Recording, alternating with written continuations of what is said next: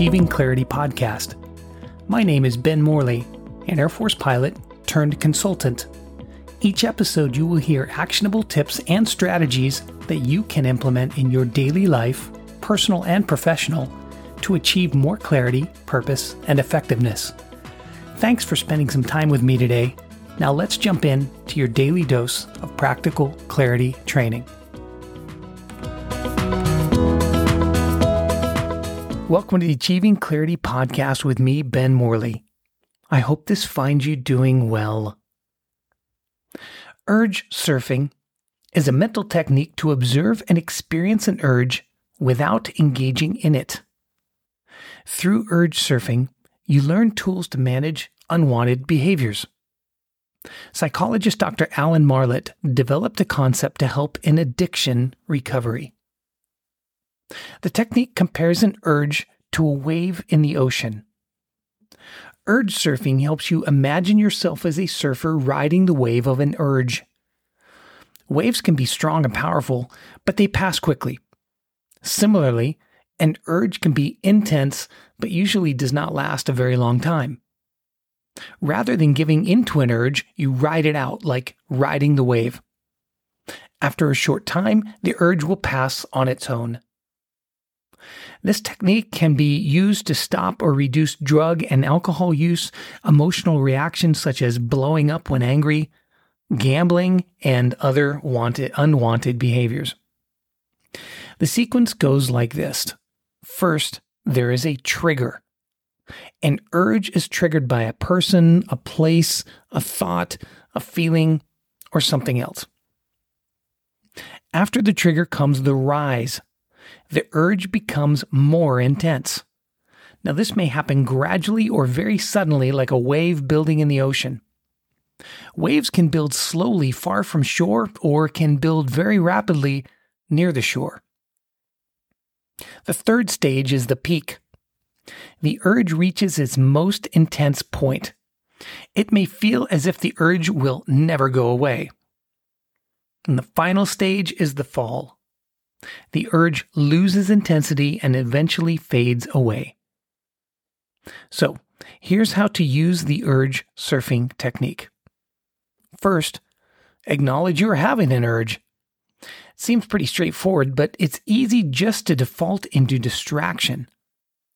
Avoiding a thought or feeling eventually makes it more powerful and harder to ignore. Urge surfing helps you fully recognize and feel these feelings without letting them control you.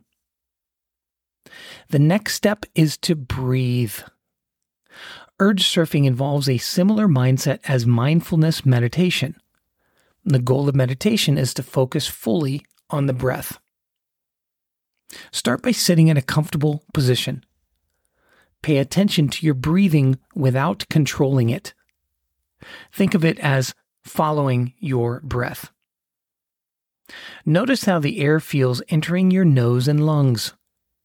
Focus on one aspect of your breathing. This could be your belly or chest rising and falling, or noticing each time you breathe in or out. The third step is to notice your thoughts and feelings without trying to change or suppress them. A note here. It is normal to feel some discomfort during an urge. You observe your thoughts and feelings when your mind wanders. The point is to notice your thoughts without judgment or frustration or just pushing those thoughts away. This makes the thoughts less powerful and reduces your stress. Each time you notice that your mind wanders away from your breath, bring your attention back to it. Next, notice your urges. If you sit in meditation for long enough, you will start feeling an urge for something. It could be water or to stretch or any other desire. So, for example, you might notice a part of your body starts to itch. Avoid scratching it right away. Instead, observe the itch from an outsider's point of view. Describe to yourself the exact physical feelings it creates. It could feel hot or cold or ticklish or prickly. Try to imagine the shape and borders of the itchy spot. Now, this may be unpleasant at first. The urge could get worse even after you start paying attention to it. Do not be afraid of what you are feeling. Maintain an attitude of curiosity and detachment from the feelings. Like a wave in the ocean, an urge will reach a peak and then lose its force. Urge surfing helps you understand that the strength of an urge does not stay the same for long. After some time, it will weaken. Most urges do not last longer than 30 minutes. Now, urge surfing can be helpful for many kinds of urges. It has proven beneficial treating drug or substance addiction, unhealthy eating, and disordered eating behaviors such as bulimia and binge eating. It can also help with other behaviors and desires, including gambling, lashing out, and spending large amounts of money. So remind yourself, it is okay to have urges. They are natural reactions to addictions and habits. Some discomfort is okay. You do not have to change it. An urge is a feeling, not a must. You can have this feeling and choose not to act. An urge is temporary. Like any other feeling, it will pass on its own. Other skills that can help along with urge surfing are to manage the triggers. Use coping skills to reduce the power of those triggers. Know what your triggers are ahead of time and have a strategy or skill prepared for each one. So, for example, consider deep breathing if you're stressed or feeling it coming on. If you're hungry, start eating, or leaving a location if it is high risk to you.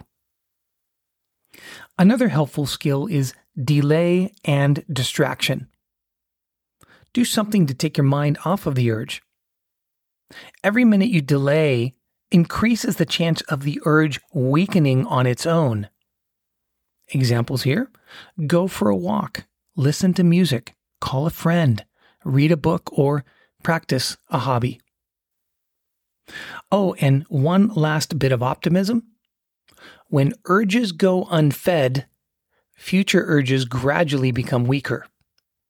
The first waves are some of the most difficult to ride. So, I hope this has been of help to you regarding urge surfing, and as always, best to you.